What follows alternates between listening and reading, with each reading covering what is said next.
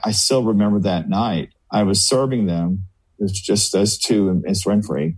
And it was the night that they decided that we were going to make him president. And I'd like to feel that the food helped enable that.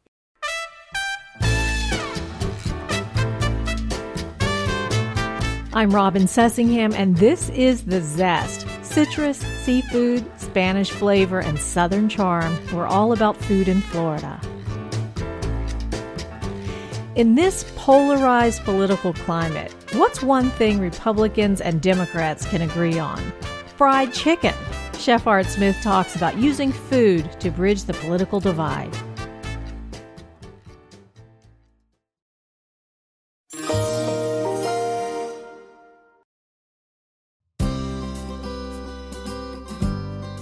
Chef Art Smith has cooked for presidents and governors, the Dalai Lama, and the royal family. He also spent a decade as personal chef to Oprah Winfrey, and frequent appearances on her show made him a household name. But regardless of celebrity status or political party, Smith says that nearly everybody has one thing in common, a love of Southern cuisine. He says comfort food helps us let down our guard and find common ground. This two-time James Beard Award winner showcases his appreciation for Southern food at his Disney Springs restaurant, Chef Art Smith's Homecoming Florida Kitchen. He also developed the menu for Splitsville, an upscale bowling alley in Tampa. Smith spoke to the Zest producer Dalia Colon from his home in Jasper in North Florida, where he lives with his husband, Jesus, and their 4 children. I think a lot of people are most familiar with your name as Oprah Winfrey's personal chef for a number of years, but you are actually a Florida boy. So tell me a little bit about your upbringing and what foods feel most like home for you. Well, I'm a native Floridian, and I am 7th generation. And, the part of the Florida I grew up is rural, agrarian, and people are very hardworking. So the food is very reflective of, the people that worked hard ate heavy, comforting food. So a lot of dishes with gravies, as they refer to them here, as smothered, because it's more coastal. People eat a lot of rice. A lot of dishes are fried and then smothered. Lots and lots of vegetables. And this kind of idea of eating really has changed drastically. I mean, it hasn't changed because of health.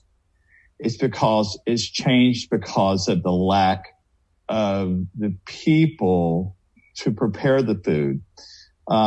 Sadly, much of the Southern foodways have been forgotten because the most cooks did not write their recipes down. In my family, there are very few cooks, and there's me, but there's just very few. And I preserved the food through my work. When I worked for Oprah Winfrey grew up in Kosciuszko, Mississippi. And she grew up, the foods are the same as Mississippi. And you'll find in Chicago, when there were communities that moved from the South to the Midwest and to the North, due to during that era for work, and also during civil rights, and looking for places that were safer and more accepting and understanding, and these foods had traveled with them. So you find these foods, but they're rare. One of the great doyens of Southern cooking, and many of them have gone, was Edna Lewis. You may be familiar with her, and she always said that the food of our region was probably the only food of our country that we could say is really part of our country, that it's that unique. Also, I love Jessica Harris, and she's a historian on food and has a lot of great, wonderful things. And Southern food, what we refer to Southern food, you look at the history of the region and the area, it was African Americans that created the dishes in which we enjoy, which we call Southern food. It wasn't until the 70s that the food was referred to as soul food, but Southern food just referred to the fact that it was food that was made in the South. And that's what's, for me, what has been important for me is that to take this food and present it around the world. I was noticing yesterday that Mr. Mandela's youngest daughter passed away. She's young too. She's only 59. And I remember cooking for her and her father and the family in South Africa for Oprah. And we were cooking Southern food. Oprah was insistent that we prepare our food in South Africa. And it was really amazing. I mean, it's been amazing to take recipes that have been handed down and, prepare them for people. At first when I started on this whole mission, I was supposed to be a piano player. I was supposed to be an artist. I was supposed to be a politician, and I didn't want to do any of that. I just wanted to cook. And I think the reason why I chose food was it was something that I was passionate about. I love the fact how food makes people happy. I was bullied badly growing up because I was gay. Food is medicine. I mean, food is something that really is important. When I moved to Chicago and then my life changed a lot. That's when I met Oprah. That's when I started doing a lot of parties. And my neighbor, Barack Obama, became nice neighbor to have. Yeah. My neighbor is a guy named Bill Hill, and your neighbor was Barack Obama. Yes. Well, it was never planned that way. It was just we moved to this neighborhood called Kenwood, Hyde Park, and there was Barack Obama. And I met him before I think he was just senator when I met him. And I met him prior in the neighborhood, but then I met him and Michelle formally at Oprah's. And I still remember that night. I was serving them. It was just us two and Ms. Winfrey. And it was the night that they decided that we were going to make him president. And I'd like to feel that the food helped enable that, When he became president and we went to Washington, I opened a restaurant called Art and Soul. I got a lot of, challenges with it because people said, "You really do believe that he'll be president?" I said, "Yes." And I said, for the capital known to be fairly soulless, I think there needs to be some soul. And so I opened this restaurant, and the restaurant was in close proximity to the Capitol. You could see it. And what I found is that many of those people who were on the Hill with their bills or whatever would come and eat in my restaurant. And I felt like regardless of what side of the fence they were on, it was facilitating them and nourishing them. And it was quite interesting. I mean, I'd be honest with you, I probably had as much Republican business as I had Democratic business. I have a very famous saying that says, "Fried chicken takes no sides." And I wanted to ask you about that. I was looking on the menu for Homecoming, your restaurant at Disney Springs, and I feel like there's one menu item that, correct me if I'm wrong, kind of summarizes your culinary point of view, which is the Hallelujah biscuit. Open-faced biscuit topped with your famous fried chicken, 2 over-easy eggs, pimento cheese, pecan smoked bacon, and smothered in sawmill gravy. Your menu also has okra fries and hush puppies and donuts, and there's a whole moonshine list.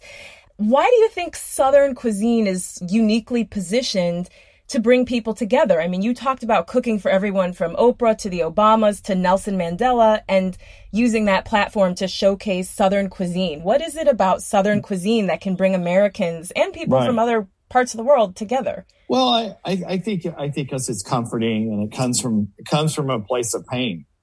I've also served it to royalty, from Prince Harry, the Invictus Games, and I've cooked for at least 5 presidents. So I've cooked for Republican administrations at the White House as well as Democratic. And I think because of its comforting and its familiar ingredients, and I think they like the simplicity of it. I mean, a properly made biscuit is loved by all. A beautiful piece of fried chicken, crispy and tender and juicy. Everybody loves that. Even those people that say they don't want it because of health reasons want it. But I think that what you find is that people who come from complicated lives choose to have food that's not complicated. That makes sense. At the end of like a stressful day, I just want to sit on the couch with a bowl of cereal. Right. Yeah. Or a bowl of soup. Yeah. I mean, Governor Bob Graham of Florida, a very popular 2-term governor, his favorite meal was a bowl of Campbell's tomato soup and a grilled cheese sandwich. And we used to take that to him at the Capitol. Now, as a chef, are you happy to serve that to someone, or do you feel like you have to do more? I'm there to serve, not to give an opinion. You know, it's like sitting at a table having a conversation and your server chimes in on your conversation. You know how you feel. You know what I mean? Mm-hmm. You're not there to add your opinion. You're there to provide a service. I mean, I have witnessed all kinds of conversations and I have heard all kinds of conversations and I've seen things and stuff. And personally, I did not agree, but I continue to be professional and do my work. There has been one time, and I'm not going to name it, where I was cooking for someone and I heard that they were not supportive of quality, and I called them up and I said, unless you change your views on the quality, I cannot cook for you. So it's a two-edged sword. I can only imagine what's going on with Goya. Oh, yeah. People boycotting Goya foods because the president of Goya is supporting President Trump. But the people that work at Goya, think of all those jobs. Mm-hmm. It hurts them. Yeah.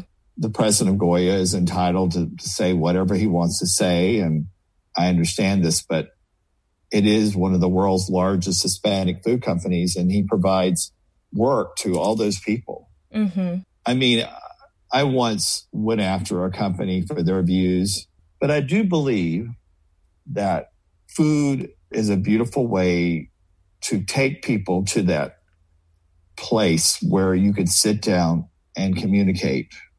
I travel all over the world as a food diplomat, all over the Middle East, in Africa, China, Russia.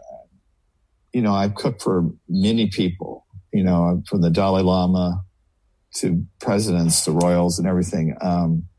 And I've always found that food always makes things better. Yeah, that's my motto. Do the royals use a fork when they eat fried chicken? I don't remember seeing him using a fork.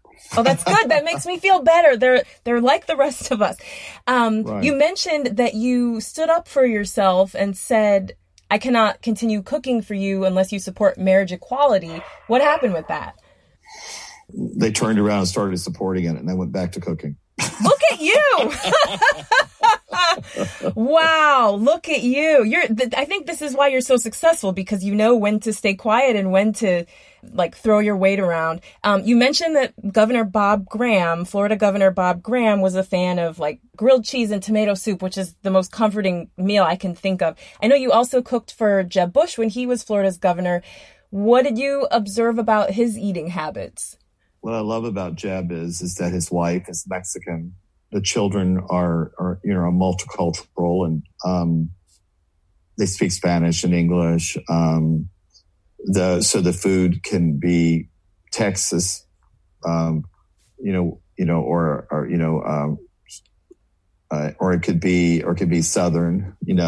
I love Barbara Bush. Thought she was a trip and firm, but a really lovely person. But I cooked lunch for him for his mother's foundation, the Barbara Bush Foundation, which he did a program here in Florida called the Celebration of Reading for years. And we served a lot of fried chicken, a lot of shrimp and grits. We did a lot of very local traditional foods, and which he enjoyed. He, like Bob Graham, was always constantly battling with his weight. So it's hard being in the public eye.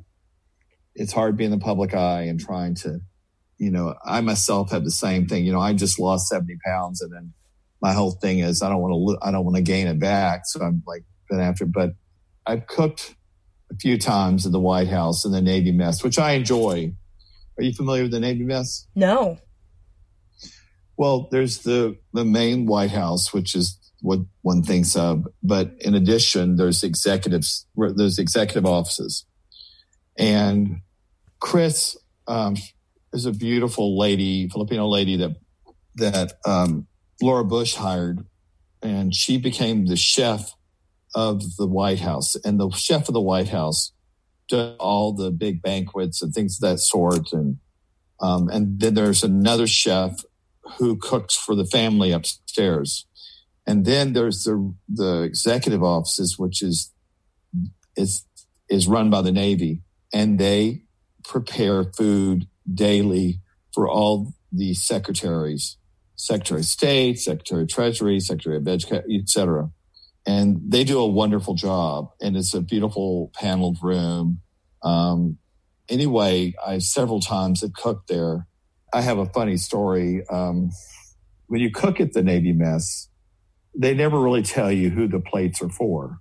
In these state houses, Lenox china has always been probably the number one china used for people for these type of places. We had the china in the governor's house, and they have it in the White House.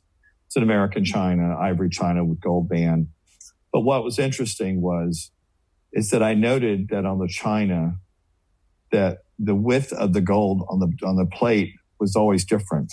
So I came to the conclusion, the higher the rank, the larger the width of the gold. And the one with the most gold on the plate was the president. And is that how it is? Is that accurate? Yes. That's hilarious. Well, I don't want to take up too much of your time, but I did want to ask, what's the difference between cooking for an individual, such as Oprah Winfrey, versus a group of people, like a state dinner or something like that? I don't think there's a big difference. I think I have so much admiration and respect for Oprah, for a woman who does so much. She's one person and she does so much. And then the state dinners and stuff, they to me are easier. But for Oprah, it's so personal with her that I really would always work really, really hard to make sure it was absolutely perfect, because I knew that she appreciated perfection. I worked for Martha Stewart, and I understood about what was perceived as perfection. Most people don't know what perfection is. Most of us live in the kind of the average world. But people like Oprah Winfrey, nothing is never average. It's always above average. It's the best. You give them your best. But also with Oprah, too, one of the great things I remembered about her was one time we had a dinner at the house, and I said to her, and it was for a team from her offices. And I said, Miss Winfrey, I said, what wine shall we serve? And she said, Art, we only serve our best. Whatever they want, we serve. She never, ever would distinguish the price or quality of the wine according to the people. We were all the same, and we all deserved the best. I love that. Well, as election night gets closer and closer, a lot of us are glued to the TV watching the results come in. Can you recommend a good election night snack? I make a fantastic turkey chili that I have served to a lot of politicians. And I think a beautiful turkey chili with all kinds of condiments is something that's comforting and delicious. I would either do that or my mother's chicken and dumplings. Both of those recipes are great. And that's what I think. The other stuff, you just wind up eating too much of it and you feel fat as you eat it. I'd rather eat protein and feel good about myself and have yourself something good to drink. It'll take the edge off if your favorite candidate doesn't pull through. Yeah. You've alluded to it several times, so I have to ask you, how did you manage to lose 70 pounds during quarantine when the rest of us can barely button our jeans? I just focused on the fact that I needed to be here for my family. I wasn't happy in the state I was in. I was not emotionally feeling well about it.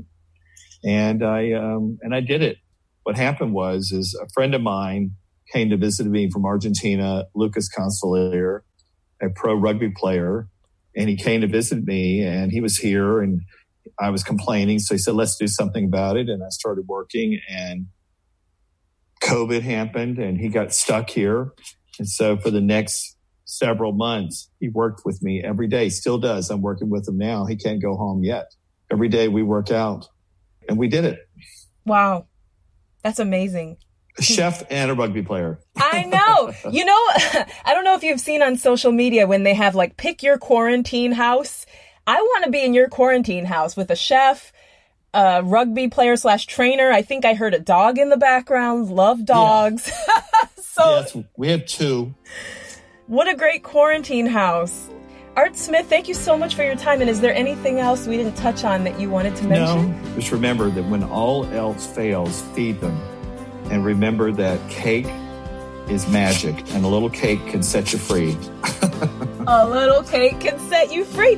This was great. It was great to talk to you. Thank you for your insights and congratulations on your weight loss. That's incredible. Thank you very much, dear. That was Chef Art Smith speaking with Dalia Colón. You can find Smith's recipes for hummingbird cake, turkey chili, and his mother Addie Mae's chicken and dumpling soup on our website, thezestpodcast.com. Thanks so much for listening today. Please subscribe to the podcast if you haven't already, and leave us a review on iTunes if you like what you hear. I'm Robin Sussingham. Dalia Colón and I produce The Zest with help from Cheyenne Jaglal and Mark Hayes. Copyright 2020, WUSF Public Media, University of South Florida.